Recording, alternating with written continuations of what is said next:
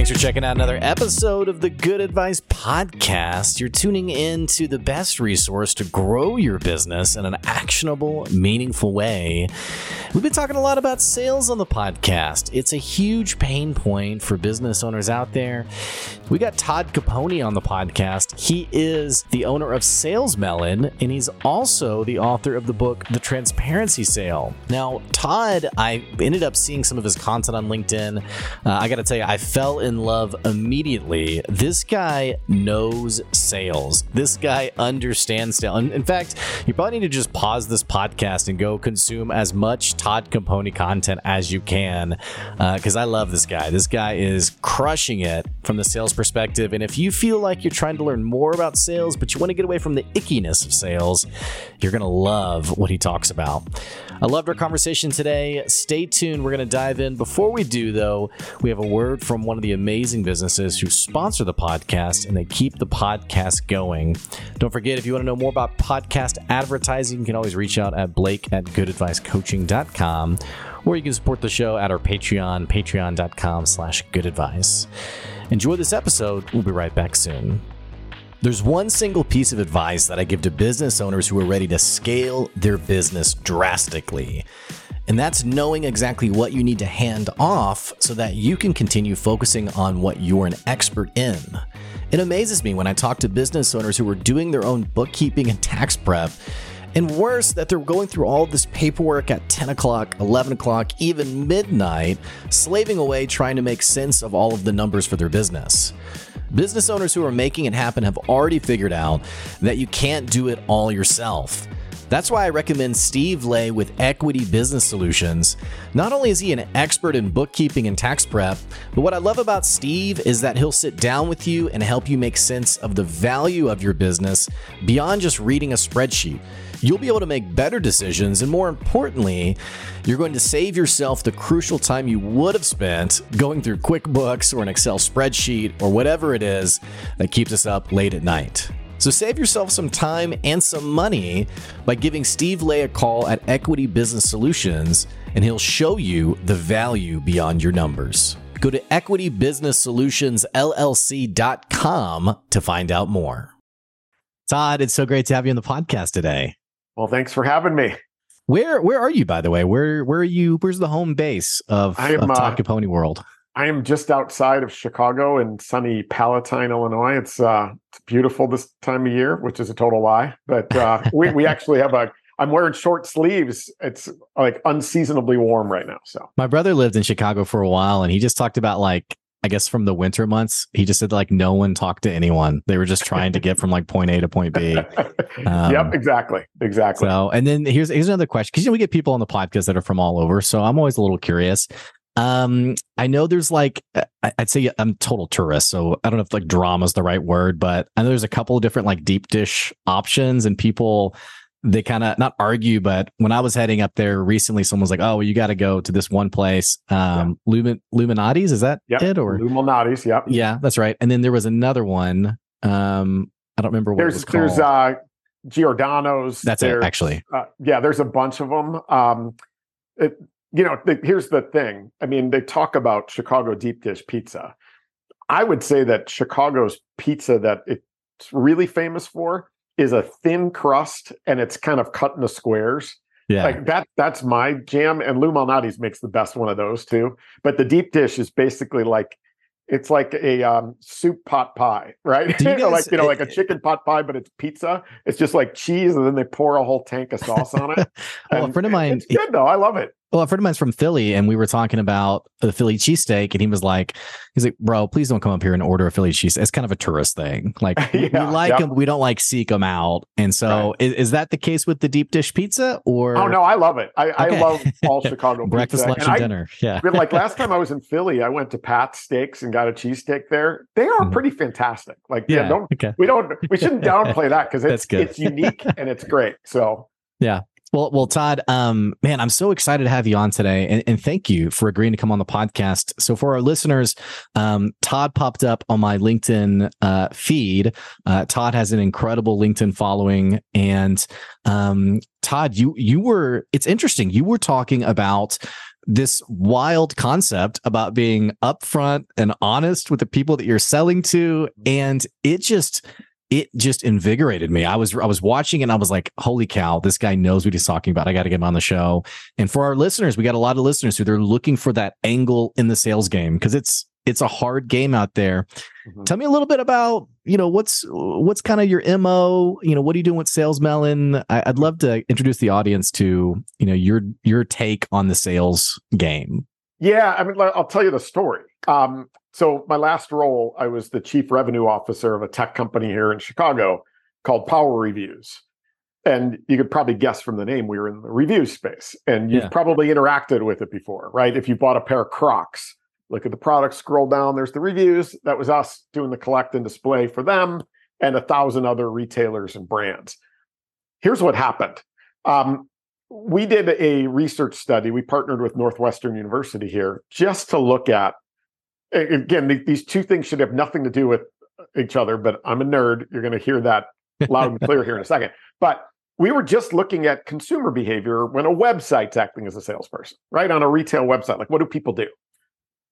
3 data points came out of it, 2 of which changed my life. Like a lunatic, I quit my job and wrote a book.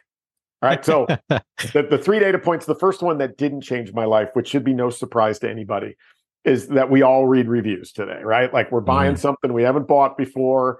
That's a medium to high consideration. We're going to read the reviews first. But the 2 that changed my life, number 1 was that 85% of us go to the negative reviews first.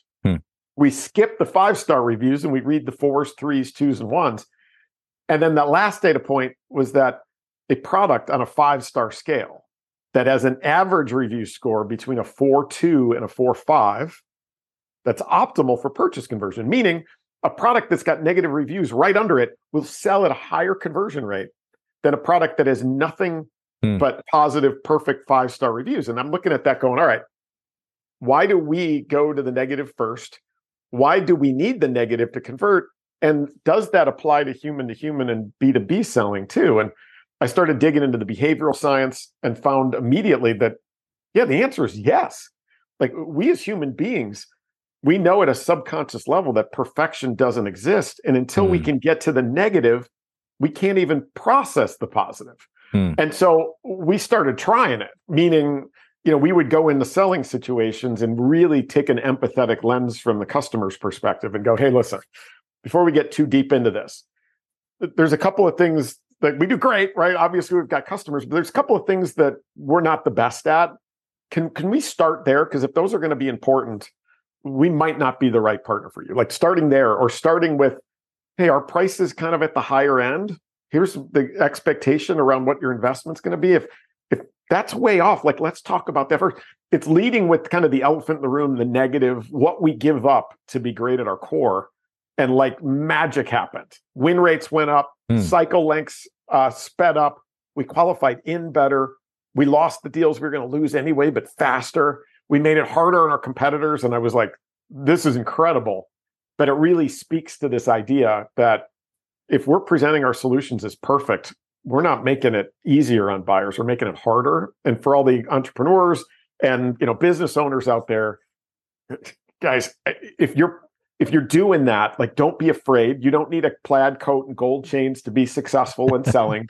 You're there to be a partner to your customers and to help them predict. You're not there to convince them. I love that word. You said predict. Man, you had another post. This is just going to be me fanboying on your content. And I joked about this before. Like once you engage with someone for the first time, it's like LinkedIn is like, here's everything they've ever written. But you posted something recently that talked about, buyers when they're navigating their purchasing decision, they're thinking about risk. And so, where my mind goes to is like, how do you offer trust? But you took it a step farther with the word I really resonated with, which was, how do you offer predictability to someone? And I think for a lot of us as business owners, it's hard to, especially and I'm going to speak on behalf of the people listening who have integrity and like genuinely want to do right by their customers. For me, sometimes I have found myself in this bit of a gray area where someone's like, okay, tell me where this is going to go.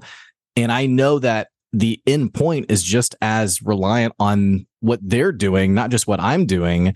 And so it's like, I know we're going to go there, but I don't want to guarantee it because you see what I'm saying? Like, I want to be open and honest, but I also don't want to mislead someone if, we get into it and it's like, dude, you disappeared for like 2 months. Like, of course this didn't go anywhere. What's your advice there? Well, yeah, I mean, there's a lot there, but I'll tell you, there's two things that I want everybody to kind of consider. Number one is this idea that, so many of the most successful B2C brands in the world are so great at this. Like IKEA, for example, right? Like you go to an IKEA and you walk in, they hand you a map. Like, you're in for hell on earth, right? Like this is going to suck. And but then they do have the food right nearby. Well, yeah, like, so you go up, Yeah. you try to find what you're looking for. You can't find it. You finally find it. There's nobody there to help you. You got to write down the code or take a picture with your phone. You're lost in the store, Right? Because you're going to have to go down to the warehouse and pull the boxes onto a cart. You're going to have to wheel it, jam it into your car, swearing at whoever you're with as you do it. You get home, you got to assemble it. IKEA is the number one furniture retailer in the world for 14 straight years. And they do it by saying, hey, listen, these are the things that you're going to have to do on the journey, right? You're going to have to find it, pick it, pack it, shove it, assemble it. But we do that so that we can give you modern Scandinavian design furniture that you didn't pay much for. And like you said, the meatballs upstairs. Yeah. I think it's such an opportunity for B2B too, to just be like, hey, listen, like brand what you do, but brand what you don't do too. And you end up, instead of having that funnel, like, hey, everybody that's got anything other than lint in their wallet, let's talk to them. Instead, shrink that. And the people that come in are pre-qualified and they know what they're going to get. They know the expectations and they're with you. And even, there's good and there's bad with all that we sell, all that we do. If you set those proper expectations, there's trust built and they're willing to take the journey with you. And I think that's the difference that I don't see too many B2B brands doing, that I think is such an opportunity, especially if you're in sales. How did you learn in your sales career to let go, to really niche down who you're selling to? Because there's people I've talked to before who, I was just at an event this last week actually, where somebody was selling and he said, hey, my ideal customer is anybody you know. And I thought, well, that's a lot of people. Yeah. Not just me, it's just a lot of people. And I think in this conversation, maybe it's a conversation of scarcity. I don't know what it is, but I think exactly what you're talking about, what the visceral sometimes reaction is like, oh, well, like I really need all the business I can get. I don't want to say no. Like, how do you coach people through that? Oh man. So there's a couple of things. I wrote that first book, The Transparency Sale. The second book is called The Transparent Sales Leader. And it's a framework for maximizing revenue capacity, all optimized by science on a bed of transparency. So it's kind of not the right title of the book. But one of the stories I tell about it in there is just that. Our responsibility to sell something is to transfer confidence to the customer, right? And I'm just a believer that if you wake up every day and you're calling on 20 different individuals in 20 different industries with 20 different challenges, the only expertise you can develop is about yourself and your own products. You can't become an expert in their world, right? And if you're not an expert in their world, you can't help but not be as confident as you probably should be. One of the things that I talk about in that book is like when I was running sales for a startup 15 years ago, we could sell to anybody who manufactures anything. But we had made this kind of this bet, because we had in aerospace and defense, we had seen a real excitement about what we were doing, that we just said, hey, we can call on everybody, sure, but let's just do what I call an extreme firmographic sprint. We're going to bring in experts in aerospace and defense to teach us everything there is to know about that. We're going to talk to our customers. We're going to pull up the case studies for aerospace and defense. We're going to learn what they read, how they're measured, where they go to get smarter about their business. And the next thing you know, my reps, who each had 500 accounts on their account list, every morning they were waking up calling their aerospace and defense customers. And suddenly, this was during the Great Recession of 2008, 2009, we grew 400% year over year. And it started by getting Boeing, Gulfstream, Cessna. Like all of a sudden we saw this rolling ball and we're like, wait a second, being able to like take that ICP, ideal customer profile, and take it down a level and go, let's do focus sprints and just become experts in their business, not ours.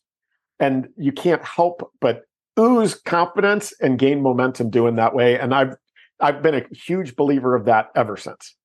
You've talked a lot about like leaning. I mean, you just mentioned it, like leaning into their industry, but also you clearly you're a data junkie, is the impression I get. Or maybe data's not the right, but like history and statistics. And you had shared something, again, me goozing over your content, about like a headline from like 1906 or something, about how like people buying know more than they've ever known before. Which it's always funny, by the way, like. These things that you feel like is so relevant to right now. And then you see like, oh, wait, this was already being said, 100 years ago.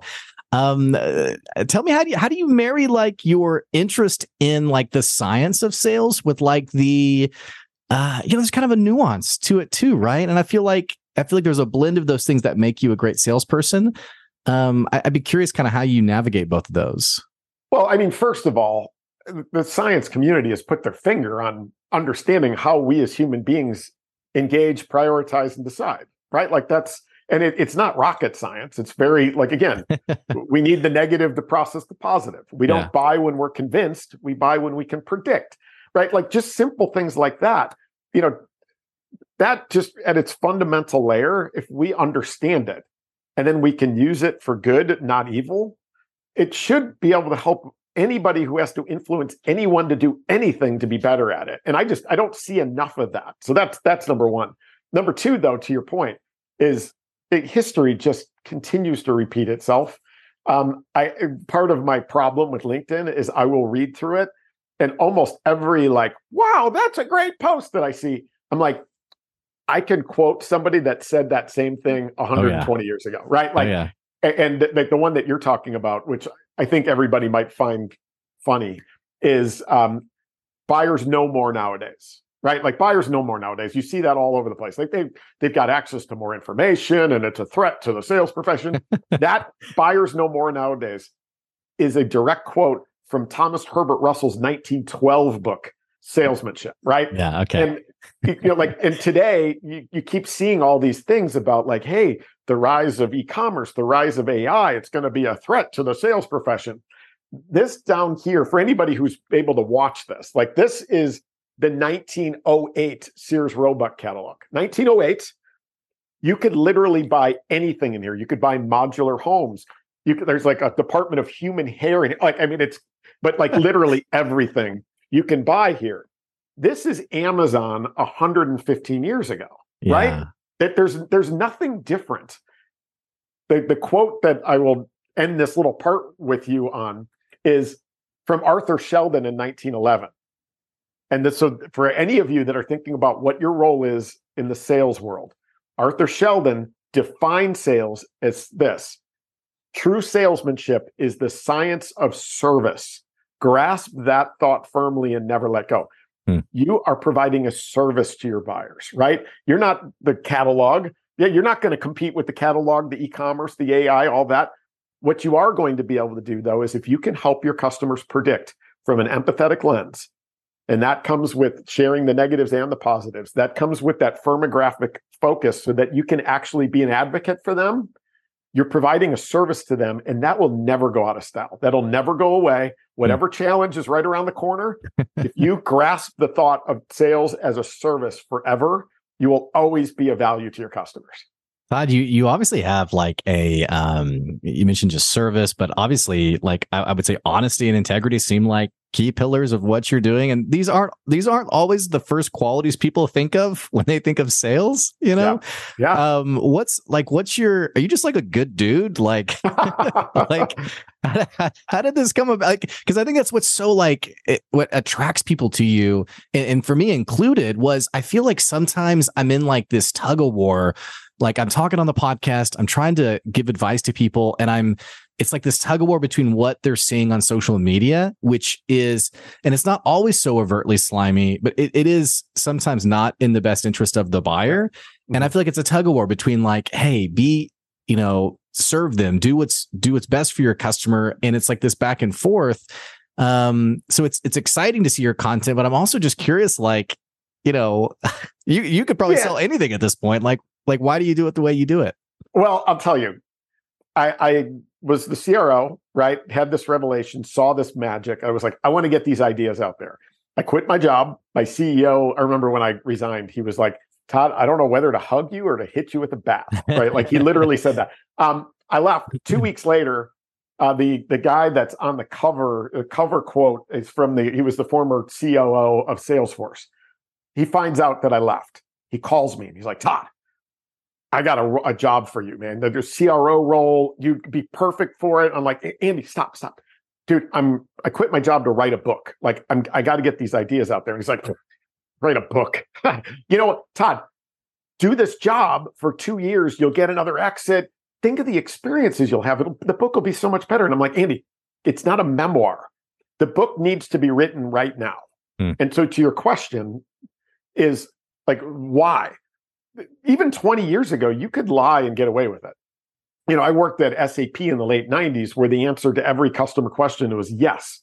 Like, can you do this? Yes.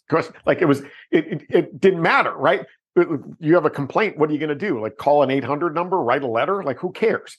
I believe that transparency sells better than perfection, right? And the data and behavioral science all supports it. But the thing about now is that we have to do it because the proliferation of reviews and feedback and everything we do, buy and experience, B2B, B2C, doesn't matter.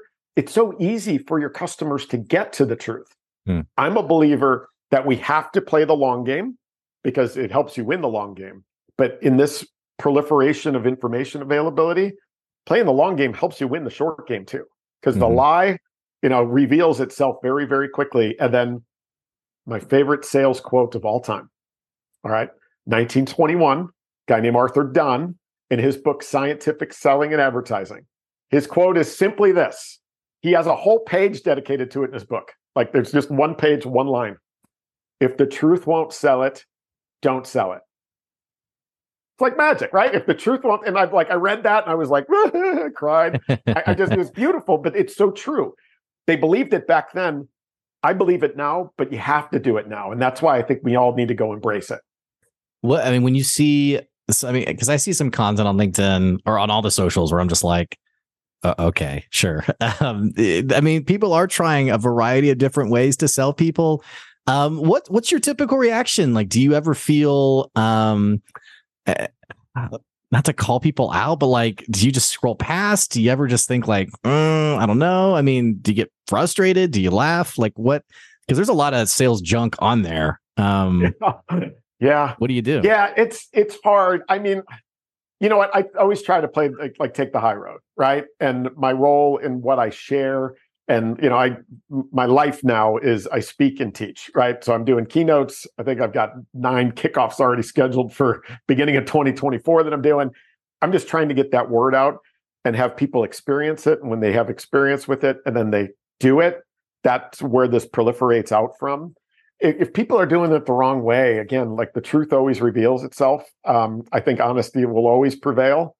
And so when I see something that I totally disagree with, I might make a comment. I might send a DM to them and go, hey, you might want to think about it this way. But for the most part, I just don't have the time, dude. Like, I'm just going to keep going. Well, and we're all getting those DMs ourselves of the endless pitches, and I like to joke about some of those on the podcast. And but all that to say, something else, just as we're kind of wrapping up today, something else that you've said a couple of times, I think for the aspiring entrepreneur or the small business owner, our time is so valuable. Yes. And you said something earlier in our show that I really loved, and it was something about the person, when you're upfront and honest about what you're not great at, the person who was, and I'm going to change your words just a little bit, but the person who was never going to be your customer anyway, like you finally get that out of the way from the get-go. Yes. And I think this is a pain point that many of us, and here's what's kind of obnoxious about this, is people on social media are like, don't chase customers. But we've all been in that situation where you have this really lucrative customer, not in a negative way, but they're going to cover your bottom line for the next 6 months. And so you can't help but chase a little bit. And it's this back and forth. And you're like, where's this going to go? So our time as business owners is everything. And I don't necessarily have a question, just that I really love that perspective of yours. Just kind of I have a quick story for you. Yeah. So I do a little bit of advisory work. I've got one client that was it's a startup. They sell to retailers. And we had worked together on that ICP and then the focus component, right? The ICP is call on retailers. The focus, though, is let's get down to a level where we are truly aligned to the sizes, the environments, what they're selling, right?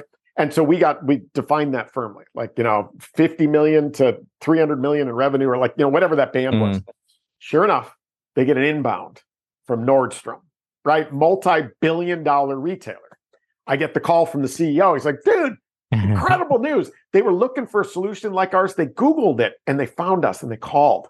And this is going to change everything. And I was like, we talked about why you don't want to go too small or too big. Remember that conversation? And he's like, screw you, Todd, it's Nordstrom. Yeah. And I'm like, what do you know? Careful.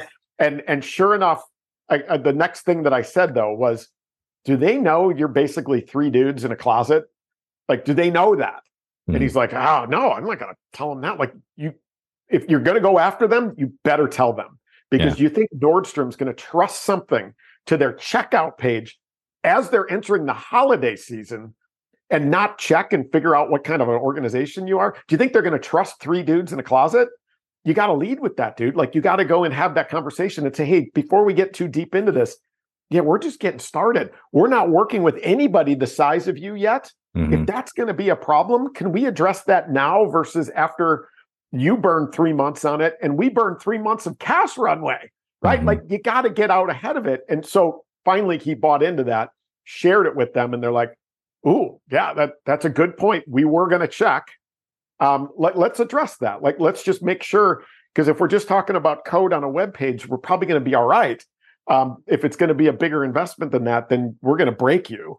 We should investigate that. And it just took the elephant that's hiding in the room and elevated it before it goes around crushing everything in it, right? and so for all the startups and the entrepreneurs and the business owners out there, just make sure if you're working with those bigger organizations that they know what they're getting, right? Embrace that and lead with it, because you don't want that to hit you 3 months from now when you just burned 3 months of runway and 3 months of opportunity cost to go after opportunities that are a better fit for you.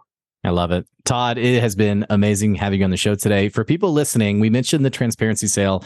What's like the best next step? Somebody, and I'm just going to say for everyone listening, like, you gotta follow Todd on LinkedIn. But for someone who wants to engage with you directly, more of your content, what have you, what's the next best step for them to do that?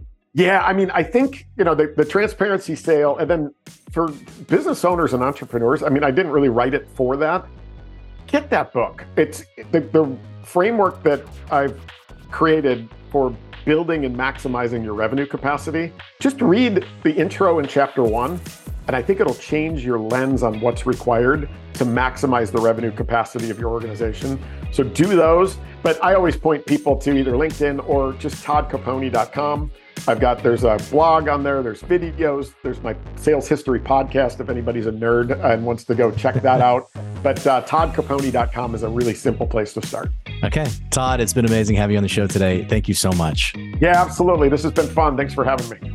Hey, for our listeners, I'm going to put the link to his website, his book, and also his podcast down in the episode description below. And if you are checking out the podcast for the first time and you enjoyed this episode, what the heck are you waiting on? Click the subscribe or follow button so you can keep getting good advice wherever you are. And don't forget, if you want to advertise your business on the podcast, you can reach out at blake@goodadvicecoaching.com. We appreciate those of you who have supported the podcast long-term, and of course, those of you on our Patreon also supporting the podcast. All that to say, that's today's good advice. We'll catch you later. See ya.